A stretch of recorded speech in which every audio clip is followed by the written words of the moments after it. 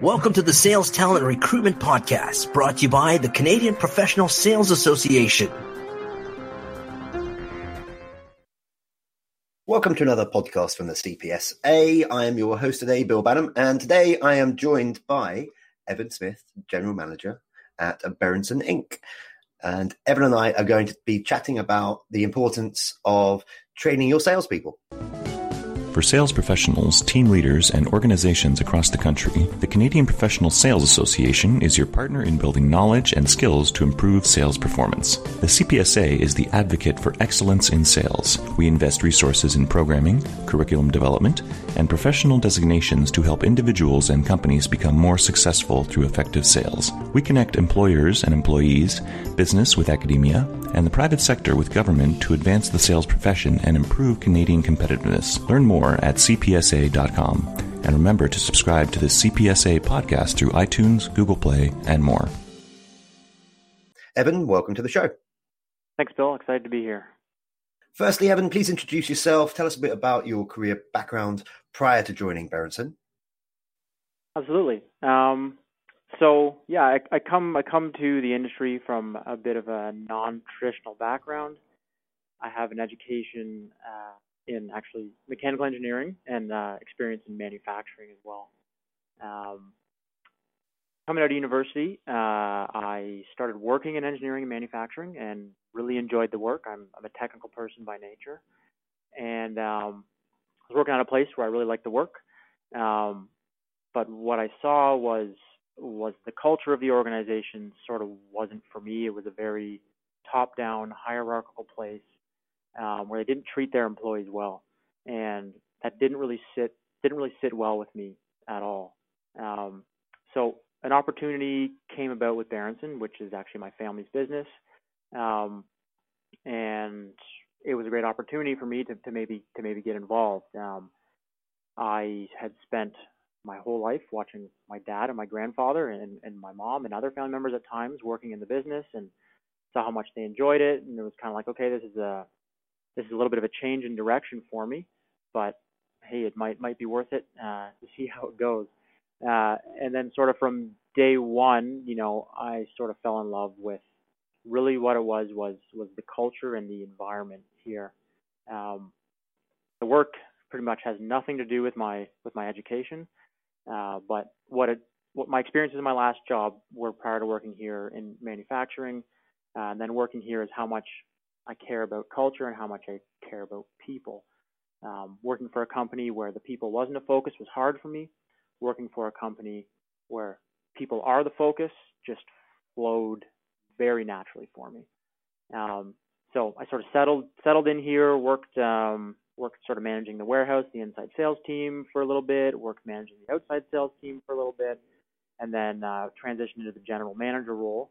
And I've been in that role for just over 3 years now. Okay, thank you very much, which is a great lead on to the next question. Give us a bit of a description of your role there. What does an average week look like, if there is such a thing, Evan? And what's your involvement with the sales and customer-focused staff there too? Yeah, the average week, that's a tough one. I don't think I can answer that question. We are a small kitchen cabinet hardware distributor based in Toronto. I'd say with aspirations of becoming a medium-sized company and working towards that every day. What we do differently than everyone else is professional and personalized service. I was speaking a little bit earlier about how we really care about the people here.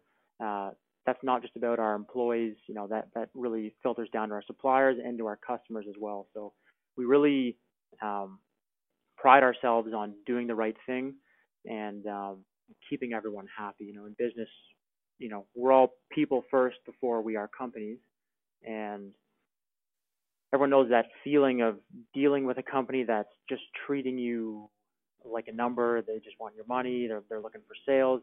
We've never been about that. We're about keeping people happy first, providing value before earning revenue. Okay, so I understand that you're in favor of fostering a safe work environment where people are free to express themselves openly and are encouraged to be vulnerable, compassionate, and empathetic. And you and I were joking before the start of this, I should get you onto an HR podcast that I host as well. What are some of the unique challenges when it comes to managing the sales team, however? Because you get some pretty unique personalities within sales and customer-focused departments, right? How do you balance that mantra with satisfying perhaps extroverted personalities, people who want to be heard? Yeah, I think when it comes to working with salespeople and a sales team, you might have some more unique challenges than it comes to working with other teams within an organization. Salespeople are usually by nature extroverts and sort of love to talk. So you talking about creating an environment of vulnerability and compassion and empathy. For salespeople, you don't need to encourage people to speak. It's almost like how do we get productive conversations out of this, as opposed to trying to create an environment to encourage people to speak. It makes me think about our sales meetings when I first sort of started in this role. I really wanted to create a collaborative environment where everyone had a voice and we could make collective decisions together. And really that was about giving everyone a voice to speak. And that wasn't the challenge. The challenge was, how do we take this away and come up with some actionable items here? Because you get a room full of salespeople and you're going to come away with 100 ideas. How do you come back with those three things that we can really act on?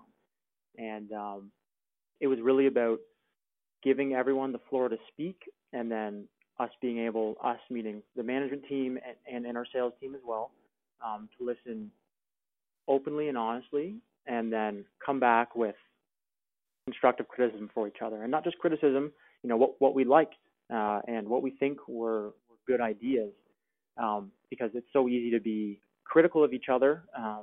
What's harder is to be supportive and to give praise to people when they've done something well or come up with a good idea.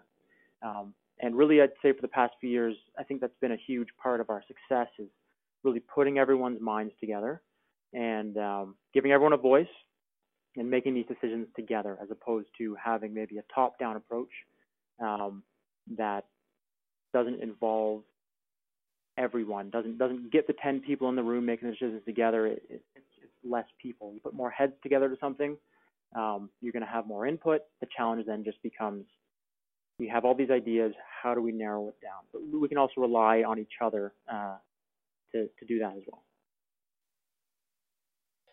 Now, I'm a millennial just about, and I believe you're a millennial as well. Do you think a lot of the approach in the company in the last few years has been driven by the fact that you've got a growing millennial workforce, and millennials like to be managed, like to work with people in very, very different ways to previous generations, like more autonomy, like to be heard, like to know that they're in a company culture which they can relate to?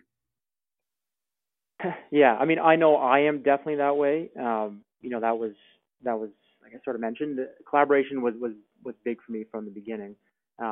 What's been, I don't want to talk about me only, what was a challenge for me here was working with people with more experience who aren't millennials. And if you're a millennial as well, you know that we like to think we know everything, but there's really so much to learn. And that was something that I really tried to implement really as soon as I started working here, was leaning on the experiences of others.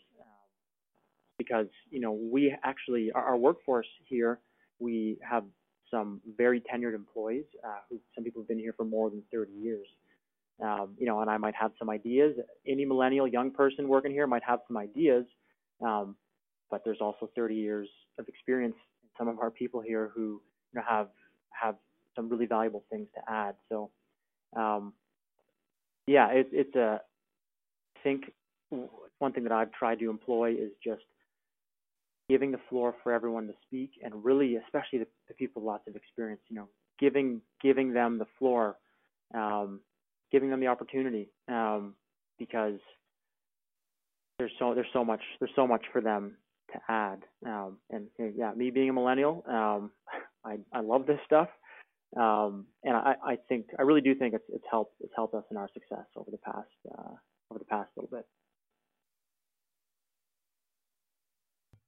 Awesome, thank you. So it sounds to me like you've got a pretty awesome organization there. It's a family-run business. You've got employees who've been there, I think you said, for 30 years or more, and you really, your leadership style attempts to really ensure that everyone is taken care of and a personal approach to managing people and problems is a core cultural value. So I'd love to get your perspective then on how that kind of approach filters through and shows itself to the customers, to the through the customer facing staff that you have there, your salespeople, your customer service people, and how does that kind of ethos, that company culture, present itself all the way through to the customers? Yeah, I mean, we like to give people, I'd say, the freedom, the space to make their own decisions here. When you have ideas coming from the employees, it's so much more beneficial than all the decisions being made at the top. So you give people the space to make decisions completely on their own. And what you can rely on as a senior person is, when you have the culture there, it helps you trust the decisions that are being made at other levels in the business that maybe you don't have any real day-to-day business contact with. You say hi to everyone in the morning, and you have a personal relationship with them, but I'm not down on the floor with the guys in the warehouse working with them every day. But when you have a culture that's built around service and helping others, I can trust that the decisions that are being made every day by the people in the warehouse, people in the showroom, our salespeople, whoever it is, they always have the best interests of the customer in mind, and making sure that they're going to be satisfied. In another example, it's kind of like, okay, we're going to have to spend, X amount of dollars to solve this customer issue. From the financial standpoint, you might look at it and say, this is going to eat away at 70% of our profit margins, or maybe it eats away at all of our profit margins on one transaction. That doesn't make sense to do that, so we're not going to do that. But we're not here to make money first. We're here to deliver value to our customers first. So if we make a mistake, or if we need to help someone, that's our first priority. So having that culture of helping first, of doing the right thing, it ensures that sort of all over the organization we're keeping the interests of our customers in mind first before we think about ourselves. How much money are we making? This is going to be too difficult. We don't want to do this because we're in business to service our customers and to provide value to them, and at the same time to provide value to our suppliers, and then to provide value to everyone working here. It's really culture. Just sort of it helps everything. As does a little bit of training on top, perhaps, and that's going to be the focus for the second half of this interview today. I'd love to now sort of jump into that with you. Firstly, how has deep level sales training helped you and your team achieve better results? It's really about, it opened us up to a whole new way of thinking and approaching our sales and our territories. Like I mentioned earlier, did I mention earlier? I can't remember. We have a very experienced sales team, and everyone has been doing a fantastic job here on our sales team for a very long time. What I realized was that everyone was sort of focusing on themselves, and everyone had their own individual ways that they did things, and over time they've developed their own unique processes, and they've really been successful. But it wasn't necessarily rooted in the fundamentals of what a professional sales training course might suggest. So what it's really helped us with is getting everyone on the same page. It's sort of we're speaking the same language now. Whereas before, I'll come back to our sales meetings because it's sort of our monthly sort of meetup where we put our heads together and come up with ideas. It'd be sort of scattered because we're getting information from different salespeople using different terms, and it's hard to put everything together. Now that we're all speaking the same language and sort of all putting our effort towards the same things, it just makes the decision-making process flow a lot smoother, and it makes that time where we strategize and put our heads together, it makes that so much more productive. Things like return on time invested, it is a sort of a core focus for us now. We all had an idea of using our time effectively before starting training with the CPSA, but after taking that course, return on time invested, or ROTI, is something that we talk about daily here now. It really comes down to being effective with our time. Time is our most valuable resource, and we need to be putting that towards where we're going to be delivering the most impact. So it's really just formalized and narrowed our focus on where we put our efforts in order to deliver the most value. Okay, thank you very much. Now, tell me a bit about some of your experiences from the different courses that you've been on. If you don't mind telling us a bit about some of those courses, PS, Fundamentals of Sales, SAM, and the Mastery course. What were some of your experiences? How did it help you as a leader? It helped me the most from the beginning.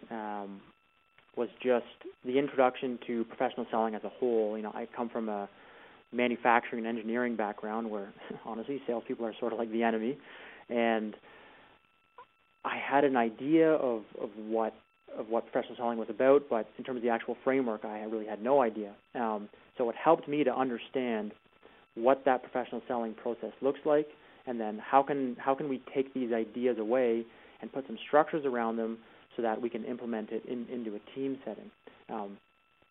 The other big point was, I think, leading by example is important, and going in and taking the same training that all of our sales team was going to be taking, I like to think that it helped show people that I was keenly invested in learning about everything that they were learning about, putting myself in their shoes, and trying to be empathetic with everything that they're facing on a daily basis. It can be isolating as a salesperson on the road, and you rely on support from so many people. And when you can feel supported by someone who's directly managing you, or someone who you're maybe not even working for, as a management team as a whole, to be supporting the salespeople because we really understand what they're doing out there on a daily basis, we can support our sales team. We can support them much better. And on the other side, it sort of put the framework around, sales as an art and as a science. I was sort of familiar with that beforehand. Is sales an art or is it a science? It helped me understand that it's both. What you learn in the professional selling course, fundamentals of sales, strategic account management, that's the science. It's the framework. It's the process. It's the strategy. It's what am I doing on a daily basis to help me progress my opportunities. The art is your personality coming through. And honestly, that can be any which way. There are salespeople who are extreme expressives, and they do a fantastic job that way. There are some salespeople who are very introverted and very organized and very detailed, and they do just as good of a job. The benefit of all these courses from the CPSA is that it gives the framework for how to do the science part. And at the same time, it gives salespeople the confidence in the science that lets them be more artful with what they're doing out there on a daily basis.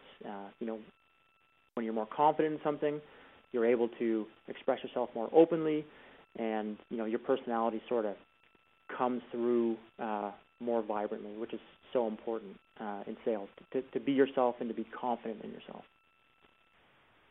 Okay, thank you. Okay, so imagine the scenario, Evan. I've just got into an elevator with you. I'm going to get off in about 30 seconds. And I ask you a question, and for whatever reason, you feel compelled to answer it in about 30 seconds, maybe a little bit more. And my question there is, hey, Evan, great elevator. Why do you think leaders should invest in their salespeople's training? It's about empowering others. People in a business are people, and they want to feel supported. They want to feel supported by their management. And when you invest in people so that they can learn more, so they can grow and develop as a person, that shows that you care. People don't care how much you know until they know how much you care. That's so important as a management team, as a manager, to care about your employees, because then they'll pay you back dividends in effort and in caring back. At the same time, when you invest in people for training and they're happy, they're going to bring back so many new ideas that you can act on as a company, as them individually, sort of whatever. I like to think about the question, what people say, what if we train someone and they leave? What happens if we don't train someone and they stay? You're just going to continue to get average results. You can't expect anything above average results without providing above average support. So training employees, sending people away to work on their personal development, to better themselves, they can bring back key learnings and bring back to the company itself. To me, it's a core aspect of any business succeeding in the long term. Okay, awesome. Well, we are coming towards the end of this interview already. One last question for you for today, and that is, how can our listeners connect with you, and how can they learn more about the awesome work done at Berendsen? Well, the first way is, give us a call. I think the best way to experience, dealing with us is to speak with us. We're a small-sized company with dreams of turning into a medium-sized company, and we're building to that. One of our salespeople, I think, says it the best way. He says, "Experience the Berendsen difference." We care about everyone that we work with, and we genuinely want the best for our customers, for our employees, for our suppliers, anyone who's going to work with us. So give us a call. If you're a millennial and you don't want to give someone a call, come check out our website, berendsen.ca. We're on social media. We're probably most active on Instagram. You can sort of see a lot of the products that we're promoting there. LinkedIn, Facebook, all social channels, our website. Give us a call. We're happy to talk to you. Wonderful. Well, that just leaves me to say for today, for this particular CPSA podcast, Evan Smith, thank you very much for being a guest. Thanks a lot, Bill. It was a pleasure talking to you. And listeners, as always, until next time, happy selling. Thank you for listening to the Sales Talent and Recruitment Show. Learn more about the training and benefits from the Canadian Professional Sales Association at cpsa.com.